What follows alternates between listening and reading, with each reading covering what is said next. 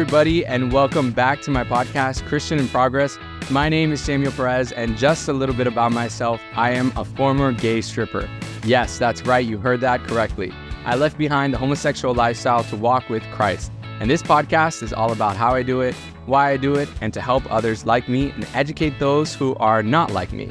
I want to talk, but I really want to talk about what a real life with Jesus looks like in 2023. Nothing is off limits, and I want to be as transparent as I possibly can be. Before we get started, I want to let everybody know that this podcast is completely free to listen to, and we do accept donations, and we have some awesome rewards and gifts for those who want to become patrons of the podcast. If you're listening to this on Apple Podcasts or on Spotify, click on the description and you'll find a link to becoming a patron of the podcast, which means you'll be making a regular monthly commitment. And we need more of those guys if you guys want to continue to see the podcast going. And we also have my website, SamuelAbrahamPerez.com, where you can find resources to give through PayPal, Venmo, or Cash App just one time or many multiple times. And guys, today I am so excited to introduce my friend Ross Johnston, and he's just doing incredible things in California. I actually found him on TikTok, which was crazy. He was, I think, giving his testimony on the streets of California and talking about how he came from a family of two lesbians who actually had, I think, adopted you or did the thing with the artificial insemination. Mm-hmm. Yes, exactly that. So just so crazy how someone that can come out of that family dynamic and then now is like a full-blown incredible evangelist believer doing awesome things for God. So just welcome, bro. Welcome to the podcast. Yeah, super excited to be here. I am just expecting that as we talk, that there's going to be breakthrough in healing, and there's actually going to be, you might be watching or listening to a lot of different podcasts in your life, which is awesome. But man, Samuel and I know your heart and my heart is for people to actually receive something as they watch or as they listen. So I'm just believing that that's going to happen here in the next 20, 30 minutes. So can't wait to see what God does. Incredible, bro. I'm so excited. So I actually went and got to spend some time with Ross in California. And there was multiple churches and different communities that I got to spend time with. And the one that I loved spending time with the most was their community. Not to like shame other communities, but they were just like in my age range, and they were just so like just welcoming and very just like this incredible family dynamic that I was so thankful to just have met them and gotten time to spend with them. And there was like an incredible Holy Spirit revival at the time going on because of the revival that had been taking place in, I forgot that other state, what it was called, with the college campuses. But just got to spend a lot of time, watch the Super Bowl in their house and got to hang out with them. And him and Joel, his partner in ministry, are just incredible. But I want to learn a little bit about your story, Joel, because I think so many people have actually probably heard parts and bits on TikTok and stuff, but I want to hear like from the beginning. So tell me, like, where did you grow up? What was it like growing up with like two lesbian moms? Yeah, so that's my story. I mean, it literally starts from day one, right? I was born by artificial insemination, and the reason for that is my mom was living a lesbian lifestyle. And so when I was born into the world, I was born with two moms, and all the way from 0 to 16 years old, I was actually born in Los Angeles, like in the actual city of LA. And that's where I grew up at. I never had a father. The culture, media, music, my friends, that was my father. Whatever the world told me to do, that's what I did. That's what I followed. And so from 0 to 16, had two moms. It was, a lot of people ask me, was it different? How did you feel? Well, when you grow up with that, it's all that you know. You don't really know anything outside of that. And so me growing up in a lesbian household, all my mom's friends were a part of the LGBTQ community and still are till this day. And so my entire life, I have been around the LGBTQ community. And so that's a little bit of my story. It started from day one. And then when I was 16 years old, I think this is actually a really important part. A friend invited me to church. And I went, and keep in mind, I had never been to church my whole life. And if I'm being honest, and I'm sure we'll dive into this a little bit more, my mom was not against church. She wasn't against me learning about Jesus. She supported me. I was only 16, so guess who drove me to church? My mom. And so I remember I was 16, went to church, and I felt the presence of Jesus for the first time in my life. And I remember in that moment just going like, what else would I ever turn to? Nothing in this world compares to the presence of Jesus, his tangible, manifest presence. And so I got saved at 16 years old. And here I am 12 years later. Once again, I know we'll dive more into the story, but that's how it kind of started for me. That's so crazy, man. There's this big uproar nowadays, especially for Christians, like almost versus the LGBTQ community. And a lot of it comes from just, the protection of children. And what was your experience like growing up, seeing the LGBTQ community with your mom? And what did you feel like that was like dangerous for you or harming for you? Or did it feel like pure darkness or evil? Like, what was your personal experience? Yeah. Well, Sam, we're gonna dive right into the deep end here. We're gonna go over this, so everybody buckle up. So here's a few points I want to make. Number one is I believe the LGBTQ community now is much different than it was 20, 30, 40 years ago. Yeah. Here's what I mean by that. Like my mom, like even till this day, my mom is actually still living a lesbian lifestyle. She isn't like flying flags around the house. She doesn't have rainbows everywhere. She's not forcing her agenda on me. She's not trying to tell me that, I need to do this, I need to do that. Like my mom actually never did that. So I would say that our generation that's in this LGBTQ agenda or living that lifestyle has a much different viewpoint. And I think there's so many aspects we can go into, but I would just like to point that out, that I think there's some big differences between the past generation of the LGBTQ community versus what we see right now. Secondly, in regards to harm and issues, well, from 0 to 16, it was all I knew. So for me, there wasn't anything traumatic that happened, which I'm super, super grateful for. But once you become a believer in Jesus, we know that you become what? You become born again. The Spirit of God, the Holy Spirit comes and lives inside of you. And now you're able to discern not only things that are happening in the natural, but things that are happening in the spiritual. And here's the truth. We are not fighting against people, right? People are never the issue. What we're actually coming up against are spiritual rulers and principalities in the unseen places. So you might be saying, Ross, how does that have to do with the question? Well, when I got saved, all of a sudden, it's like this whole new world was opened. My eyes were open to this whole new world called the spiritual realm. And so now when I look back on it, was my mom trying to cause pain? Absolutely not. Were her friends trying to come against me? Absolutely not. But when you don't follow the design of God, you can't walk in the blessing of God. And so now as I look back upon it, there's certain things that crept into my heart and crept into my mind, not because my mom was a bad mom or not because my mom didn't care about me, because when you're not submitted and surrendered to Jesus, there is a real God, but there's also a real devil. And when there's nothing to restrain the devil, he has free access to your mind, your heart, and your life. So what was your mom's relationship with Christianity? Did she grow up Catholic, or, did she teach you at all about religion, or it was just like 0 to 100? Like you had never heard of Jesus before? Did you have an idea of that? Like what was Christmas like for you? Tell me about that. Yeah, these are such great questions. I love it. So my mom actually was raised in the church. And so like I said, guys, we're really diving in here because I believe there's just power here. And I remember growing up, my mom had a talk with me where she sat me down and she told me how she ended up becoming a lesbian. And this story, once again, is so unique. And she said, I don't remember the exact age or the exact details, but at some point in high school, she was actually dating guys. And then at some point, a girl actually tried hitting on my mom. My mom said no. But then after that point, she began to live a lesbian lifestyle. And so right there, it's so abundantly clear that we all hear voices. I know this sounds crazy. Todd White said this. We all hear voices, but which voice are you going to empower? And so I believe in that moment, though my mom may or may not have known it, she empowered the voice of the enemy, the liar, the one who deceives and accuses. And so that's how my mom kind of transitioned from being raised in the church to turning into a lesbian lifestyle. Now, not only that, there's some other factors involved. I know my grandma, so my mom's mom, towards the end of her life, she was actually really involved in the church. One thing that I don't know is I don't know where my mom was at personally with the Lord, because that's obviously a big factor into every single person's life. But those are some of the details that I know they kind of turn into what I now know as my mom, transitioning into living in the lesbian lifestyle.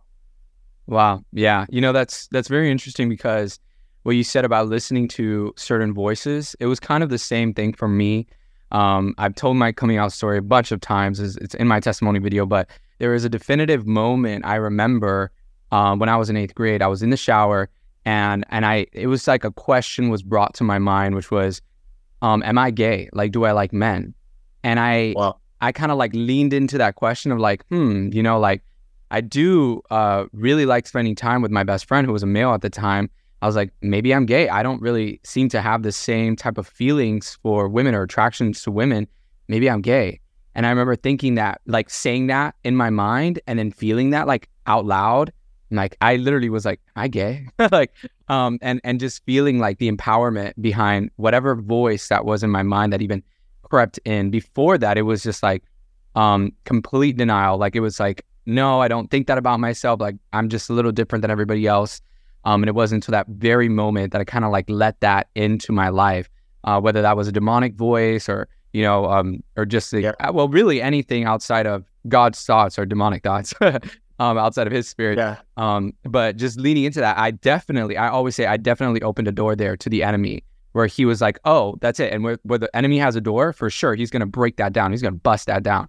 He's going to make sure that he has full dominion in the mind at that moment. So that's very interesting, the dynamic. But you yourself, like, did you hear about Jesus, like, growing up? Like, had you visited churches with your grandma before being 16? Like, what did you think, like, when you were in school, when people would say, oh, I'm a Christian? Like, was it just like, I paid no attention to it? Or did you feel like you had any type of push to God or, like, purpose in life?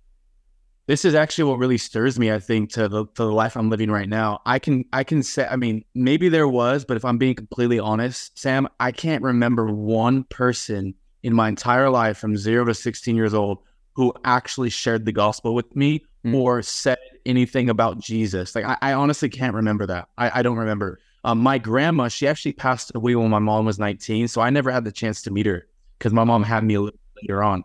So from 0 to 16, I had never been to a church service. I had never been to a summer camp. I never heard a sermon. I had never heard a worship song. I mean, when we say zero grid for Jesus, I mean, I had zero grid.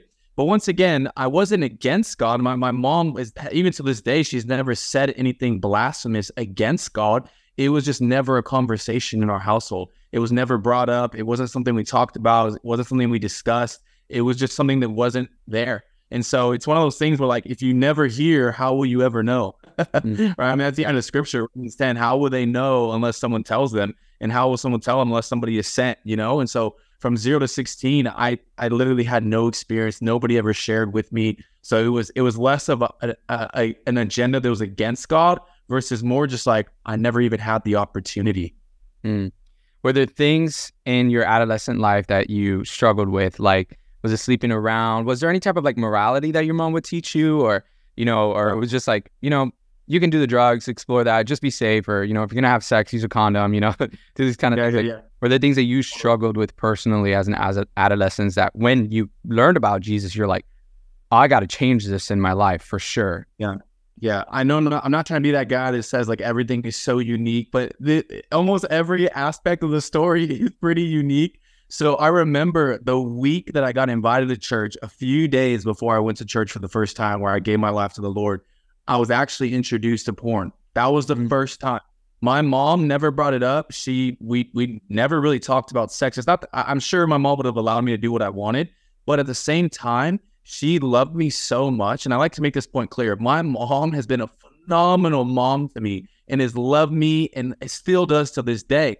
But what the point I'm trying to make here is when you don't, like I said earlier, when you don't have a spiritual authority in the household, things creep in because there's a real enemy. And so for me, what I struggle with is literally a few days before I would get saved and go to church and encounter the presence of Jesus for the first time, pornography entered my life. And then as soon as I get saved, I'm like, oh my gosh, this is not of God. This is not his design. This is not the way he wants me to live. And so for me, growing up in that household, what I see now is there wasn't any barriers. There wasn't anything pushed upon me, but at the same time, there wasn't any protection. And so without a barrier and without protection, you're just kind of in this middle ground of like, whatever happens, happens. And so thankfully, nothing happened until like that week I got saved. But if something would have happened before that, man, I don't even know where I'd be today, honestly. Wow, that's crazy, man. And let me say one more thing. This is actually crazy. I felt the Holy Spirit reminding me of this. About 5 months ago, I posted a video where I talked about that I was addicted to porn for 9 years of my life, and Jesus completely set me free. My mom called me. She saw the video And she called me almost in tears, man. Almost in tears. She was like, how could you get into porn? I protected you. You know, I didn't allow my friends in the LGBTQ community like push anything upon you. Isn't that crazy? Because when we think of the LGBTQ community, we think of this forceful push, which there definitely is that, of course, in our culture at large. But I'm trying to share this point that not every person in the LGBTQ community is in that same position. And it honestly shocked me when my mom called me. She was almost disheartened and she was hurt that as a mother, that was allowed into my life. And so I just want to say, I think that that's so crucial to say in this season, in the culture that we're living in today. Yeah, there's definitely a huge difference, like how you were saying in the beginning, of just what the LGBTQ queer community are now versus what they were back then.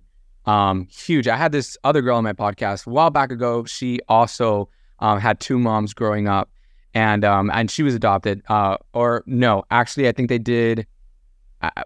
I think she had a dad. I don't remember the story. It was a long time ago, but she was fully living with the two lesbian moms, and she said things are so different now. She said, like, I grew up knowing about Jesus, not a bunch. Her father's side had taught her a little bit, but she says there's a huge difference now because back then it was like, you know, not as radical as we're really trying to push religion. It was more just like, we just kind of just want to like be able to live our lives and you know, whatever, just in secret a little bit. But now is more so like the push of just like going out in public and like fighting not just for equality, but like past equality a little bit, where it's like they want to infiltrate a lot of the school systems. They don't want the country to be a Christian country, most of them. They want things to just be past that. And so there's definitely a huge difference. And I believe you, because she had the same testimony about her parents. She's like, my parents were great. She's like, oh, I loved all my mom's friends. Like, they never did anything crazy perverted. There was no, you know, things that were introduced to me in the beginning. But nowadays, I think things are just completely different. What was it like, Ross, growing up without like that father-dad figure? Did you have one in school? Because I know that you really want to talk about fatherlessness, and I'm sure that impacted you in some way. That's impacted me. And a lot of where same-sex attraction comes from, I feel like a lot of the root is fatherlessness, like just not having someone to look up to or even receiving that validation from another male. How do you feel about that? Yeah, I mean, I can see in my personal life, there was definitely a few men that throughout the years up until high school would almost step in for a season. I would like to say it was like the providence of God, you know, just providing these men who didn't even know the Lord, but there would be different seasons of life. I can remember certain men who would be the ones who would pick me up from baseball practice, you know, take me to the batting cages, or certain guys would invite me over for dinner, you know, so I'm just so grateful for those people. But I think it's interesting that right now, in the moment of history we're in one of the most fatherless generations known to man. And so I think what's so critical is, Sam and I were talking about this off air, is really, and this is we're specifically talking about the LGBTQ community, but you could be raised in a household with a father and a mother and still have the same fatherless wound. And so I think it's so important that we highlight this, because I was actually reading some stats. Almost every single major crime statistic in America can be traced back to the root of a lack of a father in the household or an active father in a child's life. That is incredible. That just absolutely blows me away every time I think about that stat. So in regards to the LGBTQ community, here's some good language that I like to say, and you kind of hit on this just a tiny bit, is at first it was about equality of rights. Now they're fighting for equality of roles. That's the language that the Lord has given me. Equal rights is one thing. Absolutely. I want every person on the face of the planet to have equal rights. Absolutely. But roles are a whole nother ballgame, right? And we can dive into that a little bit more later. So what I see is, since I was raised in a household with two moms and there was no father, I never had a father to teach me things that only a father can really do, right? Women are amazing. Yeah. I empower women. I love women. Their role is different than a man, just as a man's role is different than a woman. And so I just speak over every person listening or watching right now that if you have any wound of fatherlessness in your heart, that it would be healed. I just prophesy that right now, that if you've ever felt like you don't have value, you always feel lonely, isolated, that is not truth. That is a lie that typically comes from a root of not having a father in your life. But guess what? the story actually has good news that there is a Father in heaven. And when you know him, that healing begins to take place in your heart. And it's that's my personal story. And it's part of Sam's story as well. Yeah, that's so beautiful, man. That's powerful, powerful stuff. I know that there was this book that I read one time. It was by Joyce Meyer, Beauty for Ashes. I love the book where she talks about just like being introduced to the unconditional love of God and what comes from that. And most times in my life, like I would even speak things that were bad about myself. Like I'm like, oh, I'm weird, and I'm not like everybody else, and this and that. And there's a part in a section of the book where it was like, you're not weird. Stop saying those things about yourself. Like, say you're unique. Change your language, change your mind process, because see yourself the way that the Father in heaven sees you.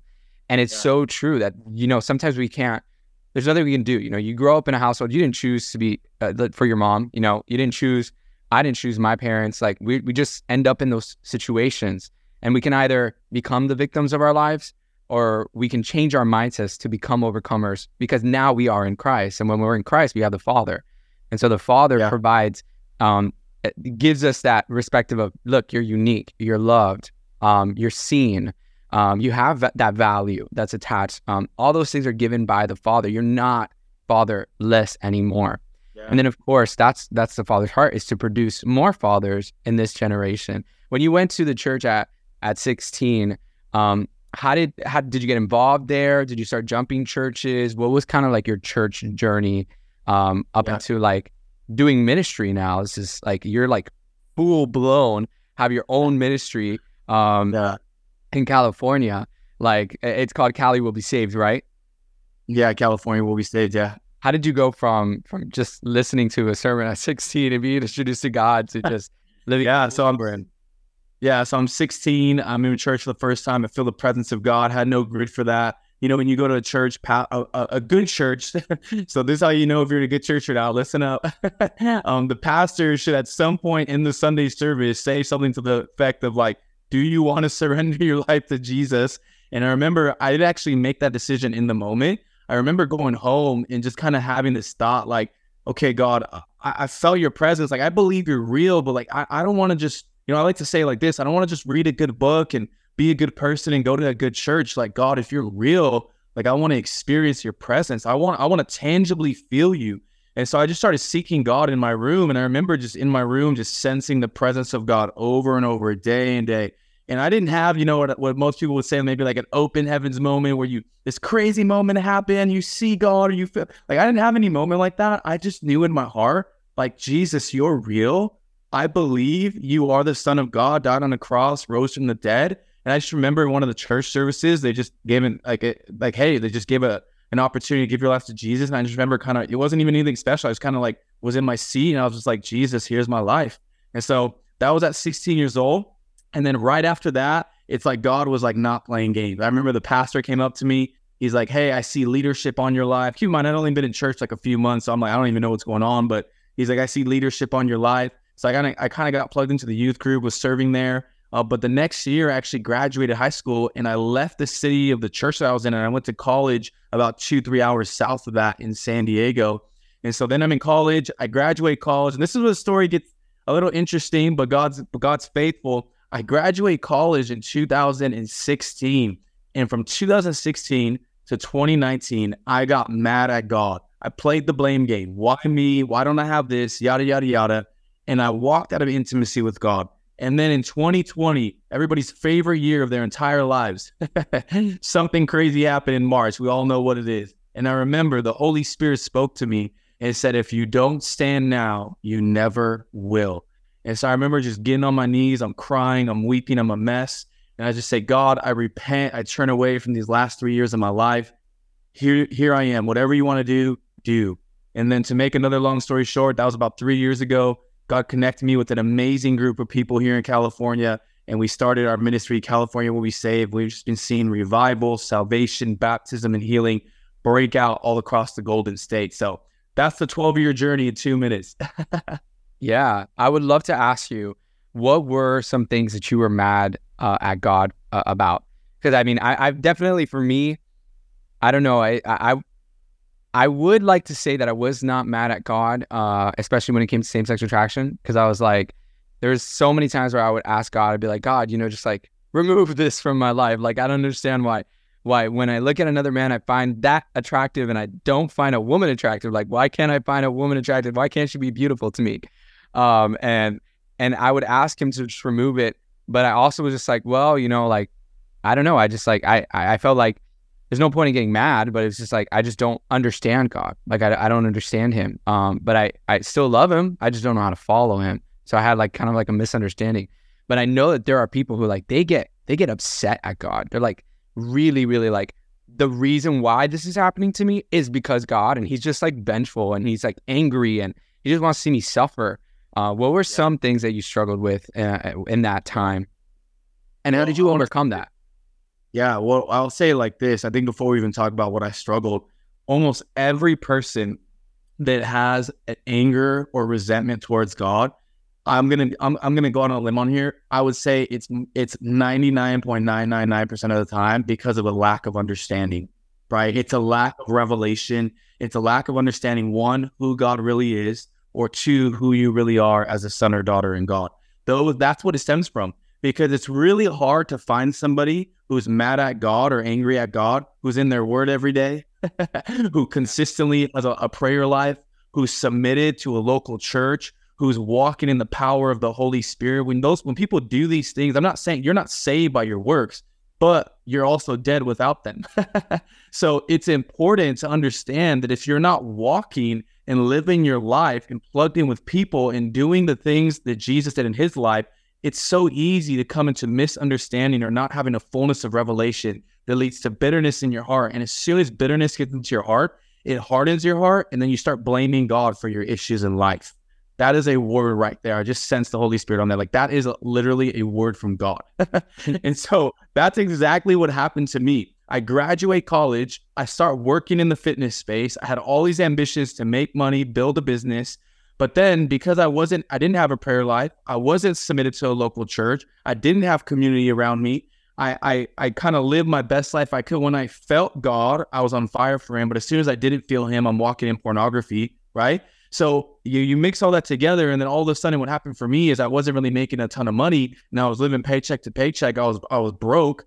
I got mad because I'm like, God, if you're so good, how in the world do I not have any money? When the truth was, that was not the case. I had made decisions that put me in that boat. And not only that, I didn't even have the revelation to understand. And when I don't have finances as a Christian, what do I do so that God can increase them? I didn't even know the answer to my own problem.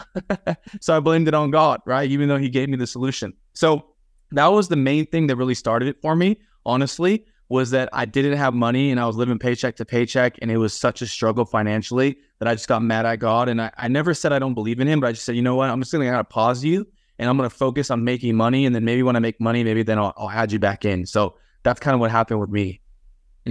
That's so interesting, the idea and the concept of money, especially it's something that a lot of males nowadays are really, really focused on. Like, I think especially in Miami, whenever I meet a gym bro, it's always like, they're like, finance bro, they're always talking about Bitcoin. They're always like talking about where to invest your money in. They call it the grind, like, I'm grinding, got to grind every single morning, and they're like trading and doing this and that. It's like they have this obsession with money, like making money. And I think it's like this money is empowering them maybe so that they can get more females. They can live that, life that is being shown on Snapchat and TikTok of just like, the more money you have, the more women you're going to have, the more you're going to be found, desirable. It's the more power, authority that you can have over under other individuals. So it's funny that you brought that up. I think like we both know that the love of money is the root of evil. And it goes back to just like pride too, like misunderstanding and pride. But what you said was powerful too as well. Because it's like, if you really are in your word and you're starting to understand God's perspective, you realize he's not wrong about a lot of different things. And he's trying to help us on our journey actually to accomplish the things that he's purposed us for. But if we're not in our word, if we're not praying, I went to school, Bible college, for this reason. Because I was like, I want to know the ways of God. I don't want somebody to tell me that. I want to know it for myself. And the more that I've studied, the more I've just seen this side of God that I was never taught, that I was never, like, it never just like came to me out of revelation from just like listening to a sermon or so. Just reading the words for myself and seeing God's spirit. just his kindness, his mercy. Even in the Old Testament, a lot of people, they like to be like, oh, God's not the same from the Old Testament to the New Testament. He's exactly the same. He's so merciful. He's so loving. He's so kind. He's always after those who are wanting him. And he has the best plan for people's lives. I mean, like straight up, like Solomon was one of the richest men to ever live. Same thing with Abraham. Like Abraham was given all this land. He was able to have a father of many nations. And so there's so many different parts in the Bible where it's like, God bless people, like a bunch of people. And if what you're looking for is finances to like be like this powerful, authoritative, like really you just want to be your own God. And you're going to have to work like that, like a dog for the rest of your life in order to accomplish that. But unfortunately, you can not have to work. Well, actually, fortunately, you don't have to work and still be blessed by God. Just listening to what he wants you to do, submitting to him. And then it's going to be the perfect thing that you were created to be and do. So it's like, I wish I could like share that with some people where like, their hearts be open to that. But so many guys, their hearts are just not open to that. They just like want to focus on like marriage and female. How did you feel about like dating during that time? Was that a goal of yours too? Did you want to have a family? Yeah, during those 3 years, I wasn't even thinking about that, man. I was just like, I'm going to do what I want. I'm going to try and make as much money as I can. I'm going to hang out with as many women as I can. I'm just going to pursue whatever makes me happy, whatever brings me the most pleasure, that's what I'm going to pursue, So I literally paused all godly desires. Like I was like, that wasn't even on my radar. You know what I mean? But here's the thing I want to say. This is another sign of the goodness of God. Even in those 3 years where I was literally choosing to not walk in intimacy with him, like I literally chose that. He still used that time to prepare me for what I'm doing now. And I had no clue. I was like, oh, I paused you. You're just going to, whatever, like you're not even in this. He's so faithful and so good that even though, and this isn't a license to abuse grace, but the point I'm trying to make is even though I wasn't pursuing him, he still crafted and used things in me that have now allowed me to be in the position that I'm in now. That blows my mind. That is called grace. That God would say, you know what, man, my son or daughter literally is mad at me, doesn't talk to me, doesn't spend time with me, isn't pursuing me, yet I still love them so much that I'm going to use this time of disobedience to still bless them so that when they come back to me, they can use what I've imparted to them for the sake of my glory. Just crazy. Yeah. I say this all the time is like he's not afraid of our sin. And I think sometimes a lot of people think that. And it says in his word that he can use all evil for our good. And same thing, he's empowered me. Like my journey in Christianity has been so wild. I mean, before Christianity, like I was like a photographer and then I was doing acting and then I was doing fitness too. And then I went on to be a stripper. Then I was like doing, hosting events, and God used all those skills, the acting skills. I'm on TikTok now, so I have to be an entertainer, the photography skills. I do all my video editing, all that kind of stuff. With the hosting skills, when I go out to speak, I'm not afraid to speak on big audiences and crowds and stages because I have that skill. He used all those things that in my life, I was just like trying to figure everything out. But in reality, it's like, he has such a precise purpose for us that even when we try to run away, it's like he's still using a lot of our lives. And I think that's key too. When you gave your life to Christ at 16, even though you may have departed for a while, the Lord did not depart from you, basically. And that's how most people feel is like, I gave my life to Christ when I was in middle school or in high school. And, I've just been kind of doing my own thing. You really haven't been doing your own thing. Like you don't just give yourself to God and he doesn't finish that good work of what he's doing in you. He's going to continue to like make sure that your direction goes in the direction of what he ultimately wants to accomplish in you until you turn back to him. And so when you do turn back to him, it's not wasted time. He uses all of it for your good. And then he's able to establish you even like further. So I love that he did that in your life, dude. So what have been, I really like, I'm very interested in this because you didn't just choose to go back into finances.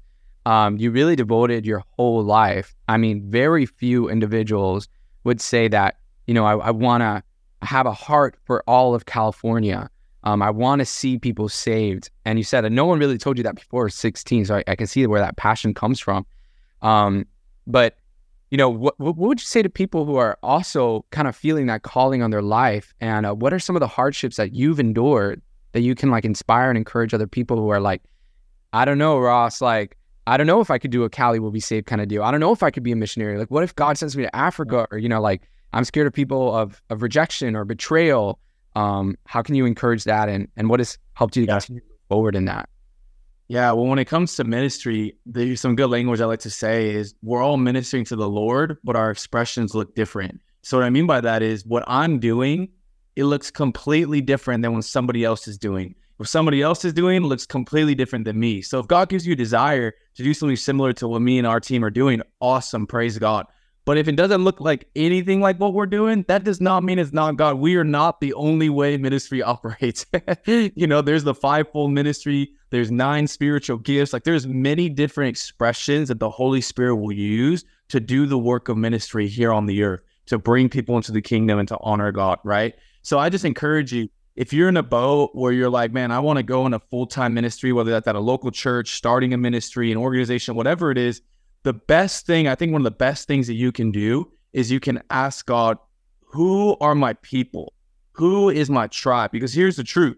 You can do a lot of things alone, and there's seasons of your life where, you need to build, you need to focus, but you need a tribe or a community of people who you actually are submitted to and do life with.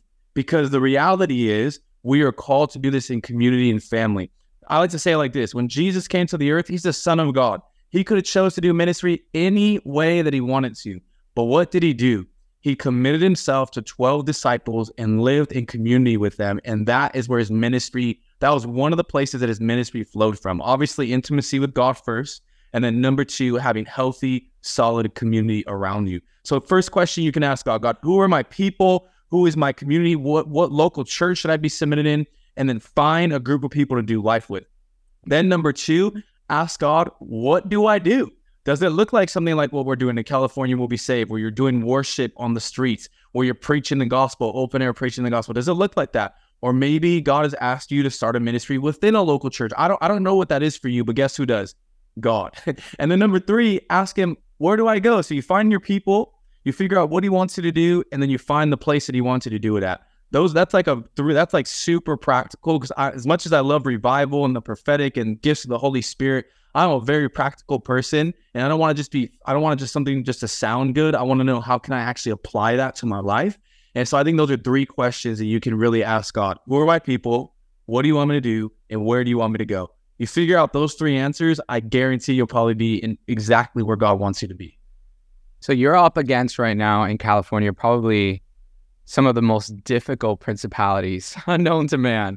I mean, we got Hollywood, who is the number one of media, of influence through media, thousands, hundreds, millions of dollars. I'm sure there have been some hardships getting into ministry. What if some things that have discouraged you while being in ministry? The reality is a lot of people who are going to submit themselves to Christ, they're gonna see a lot of discouragement. It's almost like acting in a way. It's like you're gonna get a lot of no's before you start seeing a lot of a yes. What have been some things that you can vividly remember of just I was really discouraged here, but this is what encouraged me to keep going? I'm gonna share something that's gonna just break every box, but let's do it. I would say the greatest discouragement, and let me back up before I even say this. Like Jesus, there's a story in John 4 where the disciple, it's when Jesus is talking to the woman at the well, his disciples leave, they come back, and they say, Jesus, have you eaten anything? And he's like, I have a food you don't know about, right? And then he's like, my nourishment comes from doing the will of my Father. So let me say this, there is a place to operate in ministry where it actually nourishes you. It is life-giving. It's not just this give, always pouring out and never receive. And as a matter of fact, that's very unhealthy, and that's not how ministry should flow. The reason why I say this, because, and I'm sure you've heard this, Sam, you'll see podcasts or clips where people talk about, ministry is so hard, it's so discouraging, it's so tough. Yes, there's things. We live in a fallen world. We live life. We're humans. We have emotions. We have flesh. There's going to be challenges in anything you do in life. But that is not the portion. It's not discouragement is the number one thing. That's a side thing. That just happens to come along the journey.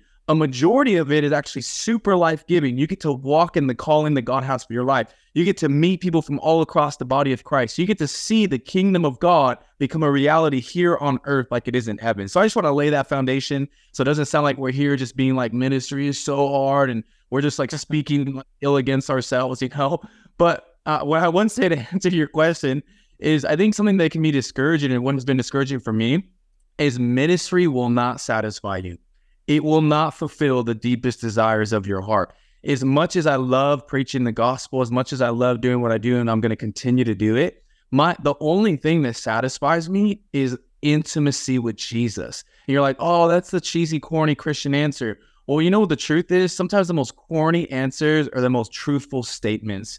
And so I've just found that if you're going into ministry or anything in life thinking that this is going to finally satisfy my heart, it's going to satisfy that value that I'm looking for, that connection, that depth I'm looking for, friend, it will never be able to do that, because nothing besides Jesus is actually able to satisfy the deepest longings of your heart. That's so good, man. And that's so true. Like, I think, it's so funny. I've had great success online. And many different areas of social media. On YouTube, when my video reached, like 400,000 views all around the world, a lot of people might be like, wow, that's so fulfilling. So many people, you made a difference, you made a change in so many people's lives, which is so true. Yes, 100%. Like, thank God. Like, I'm sure I'll receive crowns for that in heaven. And that's what I'm looking forward to, for sure. But it's also just like, you still feel just like a regular person. Misty Edwards, she talks about this a lot. She remembers she did the first One Thing conference for IHOB. It's just like this huge mega church in Kansas City. Well, not huge, but pretty big conference. And she said she went out there. It was like supposed to be the biggest thing you could do, play at the One Thing conference. And she went up there and she started singing. She played. And then afterwards, she was like, that's it, God? Like, it's over? Like, that was supposed to be the thing that everybody idolizes, like being on stage, worshiping and making a huge difference. She's like, this is so empty. She's like, this is empty. There's nothing there. And she says the same thing that you said. It's like, you got to go back to the intimacy. You got to go back to the secret place with him, because it doesn't matter how many people can watch your videos. It doesn't matter how many crowds you can get, how many people you told about Jesus. I mean, that doesn't matter. You are able to help people to enter into the kingdom of God, have formed their own relationship with the Lord. But really, in your personal life, how deep can you go with that satisfaction that comes from intimacy with Jesus? That's why I'm such a huge proponent of prayer rooms and just like worship in general, because it's like, it gives you that opportunity to just get alone with the Lord and just be like, am I your friend, God? Am I a friend of God? And do I enjoy your presence? Do I enjoy just like being in your word and learning about you? And, something that comes very natural to me, especially, and I'm sure anybody else who loves the Lord, is like how we can be his bride. And that's weird, especially for straight males. They're like thinking of themselves as like a gown, a white gown, the veil over the face. It's like, I'm a dude. Like, what are you talking about? I'm not a bride. But you are the bride of Christ in the way of just like, when you come alone with him, he's your ultimate friend. And for me, he's my everything. He's my father. He's my friend. He's my pastor. He's my guide. He's my strong tower. He's my protector. He's my justifier. All these things. He's my truth in a world just so lost without truth. Like, what is truth? So, yeah. So Sam, let me just say this. I think many people operate in their relationship with Jesus. They know him as Lord, but they don't know him as lover, right? And this is so valuable. Don't get me wrong. Jesus is our Lord. He is our Messiah. He's the Lamb of God, the Son of God. Oh, he is God, but he's also a lover. And when you operate out of just seeing him as a Lord, sometimes you can't really walk in the fullness of intimacy, because there's like this distance between like, okay, Jesus is God, I am man. There's only so much I can do. But the truth is, he is called not only our Lord, but our lover. And he wants us to come into those deep, intimate places like a lover here on the earth. For anybody watching or listening who's married, you know what I'm talking about. There's, outside of your wife or husband, you can love people, but only your wife or husband will know you in the most intimate places of your life, because of the time and the distance that you spend with them. And so I just encourage people to that's something that I'm always challenging myself with. Like, Lord, I love proclaiming the gospel and being strong and a revivalist, and Jesus is Lord. Heck yeah, I'm all about the fire. But man, I want to be tender and also see Jesus as my lover and coming into those intimate, sweet places with him. So just want to encourage those listening and watching. Yeah, and that's a beautiful dynamic, especially of what we see the ultimate man, David, in the Bible, man after God's heart, is that he was a warrior for sure, gospel preacher. We're going to take land, we're going to do this, we're going to set up kingdom, ultimate leader, but also a lover in the secret place where he writes his most sensitive feelings and turns them into songs, something that's beautiful, just like, Lord, help me, oh God, all these beautiful things. But speaking about truth and finding truth in a culture that is just so, without truth, being in California, being a Miss Hollywood, I'm sure you've encountered people that their truth is just wild. They new age people. What are we seeing? We see a lot of homeless people in California, schizophrenia, demonics, all these things. I've actually personally been to some of your events in Cali Will Be Saved, where you guys go out in California to the beaches, you, Joel, and your whole team, and you guys are playing worship music. You get some of the most strangest people just right off the street, and you encounter them through worship. You do this whole service for them, and then you tell them, would you like to surrender your life to Christ? You can be baptized right now. You guys have a baptism pool right there where they can get baptized. How do you dismantle this culture of confusion and chaos and without truth over that individual's life in the events that you guys do? And how do you follow up with them afterward? Like, how do you work in your ministry aspects? Yeah. Well, I think the first statement that comes to mind is, especially here in California, really in our culture in the church right now, a lot of people are all love, very little to no truth. Or people are all truth, with very to no little love. And the truth is they go hand in hand. That you don't fully share the truth if you don't love somebody, but you also don't fully love somebody if you're not willing to share the truth with them. And so I think that's what that place we're coming to as a ministry is, if I can break it down into this love and truth kind of dynamics here, the love is we're going to go and take worship. We're going to sing songs that minister to the heart of God, that host the presence of God. And when you come into those atmospheres, you can just sense there's a difference in that space. And that's the love of God being made manifest through song, being made manifest through just us ministering to him. But we don't just sing songs and we don't just bring these sound equipment out, sing some songs. Hopefully you feel good, you feel loved, and then we just say, have a great day, right? We also share the truth of the reality of the gospel of what Jesus has done. So there's actually preaching and proclamation of the storyline of God, or the good news of the gospel. So love and truth must always go hand in hand. And so that's what we're doing. I mean, there's so much more to it, but I think that's the main component of it, is that's where we're seeing God really break down what we would call hostile people or hostile thoughts or beliefs or cultures or communities. Is when we operate in love and truth, it actually builds relationship, and it's not just this he say, she say, right?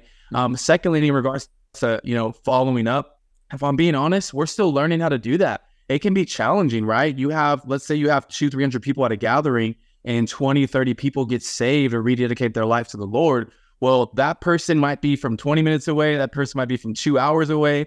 So one thing that we've tried to do is, on our website, we actually have a list of churches in California that we trust, so we can send people there. Or number two, we have usually 10 to 20 pastors at each gathering who are part of the ministry team. And so our hopes are that these people would connect with pastors or leaders and be able to actually get plugged into a local community of people. Praise the Lord, man. I really do believe that something powerful is going to come to California again. It has happened before, and I think it will happen again. When I was there, I've gotten so many prophetic words about California. I don't know if I'll be there, maybe in the future for sure, I think, when the rent goes down. But, the Lord can provide.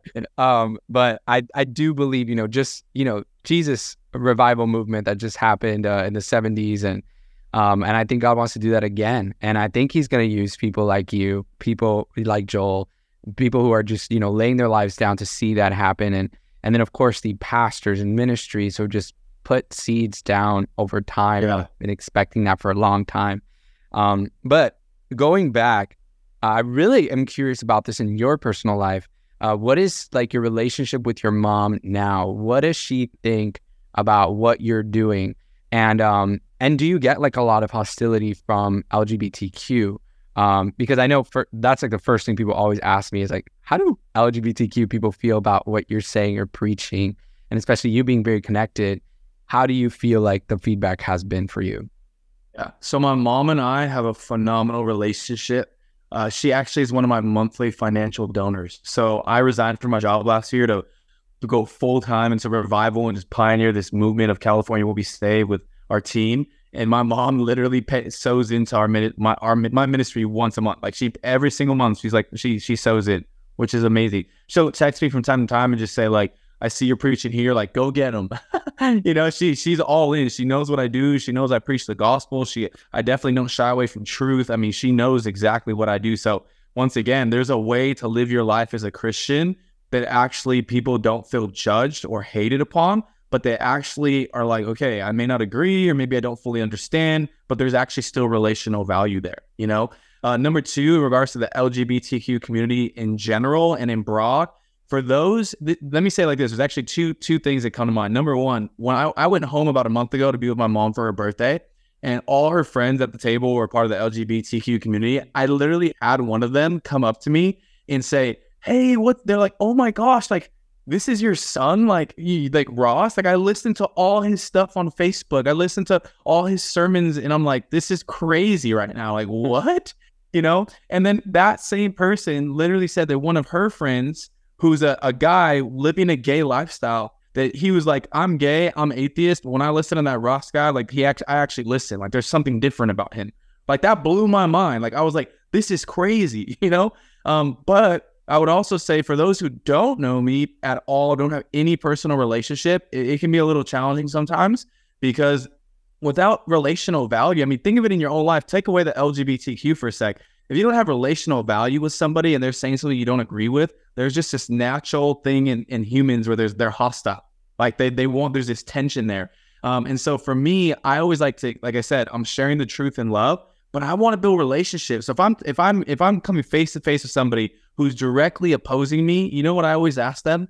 It's the best thing ever. And they don't expect it. I go, hey, what's your name?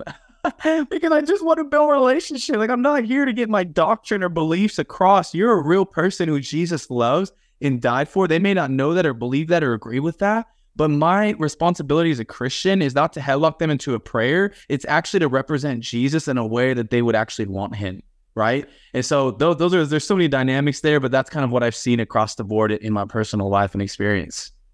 Yeah, that's so beautiful. And I could see that because that's exactly what happens to me too. I think like, so funny. I always get asked that, how do gay people feel about your ministry? And I'm like, gay people are not the problem. It's usually Christians. Like, I was like, there's a lot of division in Christianity and like so many people who don't like what I do, especially because it can be very untraditional.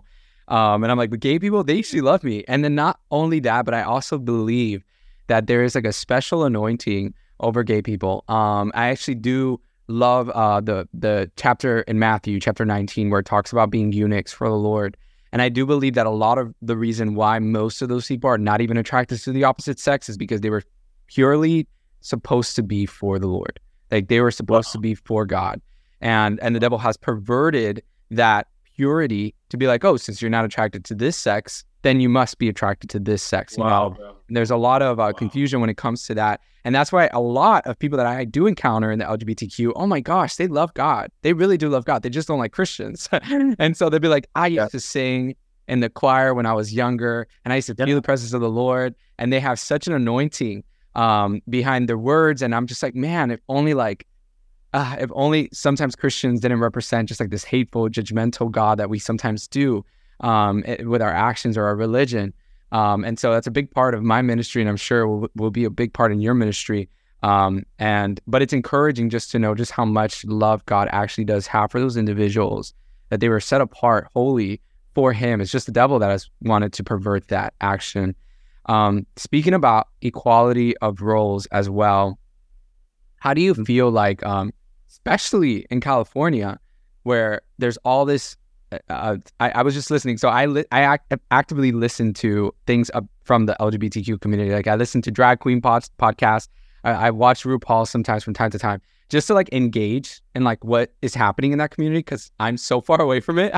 I'm like, I can't preach on it. I don't have anything to relate to if I don't know what's going on there.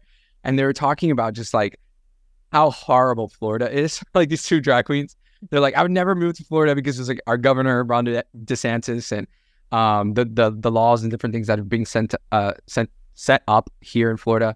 But in California, it's all about transgenders, all about drag queens, all about protecting them. And you were talking about that equality of roles. What do you feel in regards to like God's heart behind the equality of roles, even outside of LGBTQ or just women in general, men, fathers and mothers, and how do you feel about that topic? Yeah, I mean, I think it's really simple, and I like to say it like this: every person in the sight of God has value and rights. Like every human being, God designed, because God designed every single person on the face of the planet. He formed them in their mother's womb. And scripture tells us they are made imago Dei in the image of God. So every person living and breathing on the planet right now, God cares about, God designed, God created, and he loves, right? So everybody has rights and value before the sight of God. But our roles are different before God. And so what I mean by that is you see all throughout scripture, men typically did way different things than women, and women did different things than men. And so I am in this position as a believer where I think language is so critical when we are talking to anybody in the LGBTQ community. You know, if somebody was to come up to you and say, hey, Sam, you're a sinner going to hell, even if it was true, you're never going to talk to that person again because you just felt so judged and so hated upon, right? But if I have a conversation with somebody and I actually have a real convo and I'm just like, tell me about your story. Who are you? Like, what do you do? And then they start talking to you and you actually build this relational value. It actually allows for conversation to take place, right? So the way that I would say this and what the Lord is teaching me right now is we all have rights as humans, absolutely, but our roles are completely different as men and women, male and female. And so that is what I think the real battleground is. It's not necessarily rights, but it's roles that they're looking for. And so I'm just like, hey, this is a hill that I'll die on, right? Like, because it's the word of God. And if you don't walk in the role that God has designed for you, man, it's going to be really, really challenging. And so I'm just like, man, this is a place where I'm like, Lord, give me better language. Holy Spirit, teach me, how do I express your heart on this issue so that I can be able to do it in a way that leads to relationship building and ultimately people coming to know who you are. Yeah, that's so true. I want to share a story of actually one of your gatherings that I was in. We were praying and there was a lady who was a lesbian and you were praying over her and you asked me to come help you to pray over her. And I kept up with her because she had, I don't know, I think she randomly had come in from the street and she's like, I've been in a lesbian relationship and I don't feel like this is right anymore. I've been looking for more meaning. And I remember praying over her. And then she also had a daughter from, what do you call artificial insemination, who she had with her partner. And we were praying over her daughter. And then I had met her again, I think 4 days after that at another house gathering. And she was like completely transformed. And it was so incredible and powerful. I really do believe that just like the anointing that is on your life and the ministry that you're doing is just so powerful, that it's even touching, people who would be like, what the world would think would be totally contrary to you guys are coming to the fulfillment of the truth in their own personal lives. And you have this genuine love, which is really, really powerful because, I mean, Christians without love, we've met a lot of those. We've had a lot of encounters, people with those, but you guys are not one of those. Even just like what you guys did for me while I was in California. I mean, I was out there alone, like no friends, no ministry connections. I went out there and I was just like, I need to meet some people. I don't know who I'm going to hang out with. Like, I don't know.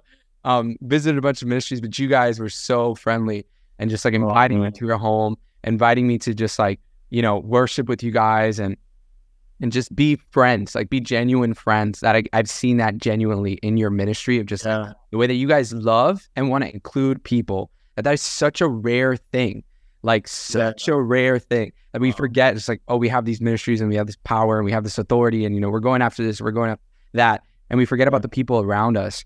And you guys are not one of those people. Like you really do have a heart for individuals. And I can see you guys like going after that. And so guys, if you want to support Cali Will Be Saved, like put it up on Google, I'll put it down in the description down below. If you're in California, and go to one of their meetings. They go all around California, San Diego and LA, and they're doing incredible things. And I genuinely believe that if you reach out to one of their leaders, Like they're going to put you in communities of friendship. And I just think that's very powerful, that love that you guys have and are willing to give out. Well, But yeah, thank you so much, Ross, for just being on this podcast and for sharing your story. Here's the exclamation point to end. It's so interesting that you obviously, I don't know if you saw this, but we just got a permit for our next event to shut down Hollywood Boulevard in front of the Chinese Theater. So if you're listening to this and you're in California or you want to fly out, July 30th, 5 p.m., we are literally going to shut down Hollywood Boulevard and do our next gathering, worship, baptisms, the gospel. So yeah, can't wait. And just Sam, thanks for having me, man. Just believe in what you're doing for the kingdom. And it's always great to come together and just give people an opportunity to see people who actually love Jesus and will represent him well. And so, yeah, just so grateful to be here today. Thank you, bro. I appreciate that a bunch. Yeah, I mean, we're going to be praying for that, because for sure, I stayed at a hotel room like close to the Chinese Theater, and that's wild. Like that area that you guys are going to be in it's like immense spiritual warfare, I bet. And so guys, if you're watching this, listening to this, even if you're not in California, like please pray for Ross, for his leaders, for Cali to be saved, for that ministry, and just pray for California in general, because like I said, it's like a media mogul of the world. They have such influence, such power. And if that state would be saved, guys, it would just be incredible. I mean, like the stuff that could come out of that, the stuff that could come out of Hollywood. And we know that there's actors that are being saved. You know, there's the directors that are being saved, musicians that are being saved. And so I believe that's like the faith that Ross carries is like that there's going to be change that's going to happen in California. And from there, it's going to affect the entire country. So if you're like, I'm not from California, I can care less about what they're doing. Like actually it does affect you like a bunch, because that's like where all the media is coming from, which affects the entire country. So thank you once again, Ross, for being on here. And don't forget to check out his ministry, guys. Go give him a follow on TikTok and Instagram and check up to what he's doing and just be praying for that gathering as well. But thank you so much, Ross. And we'll catch you guys later on the next episode. Bye, everybody.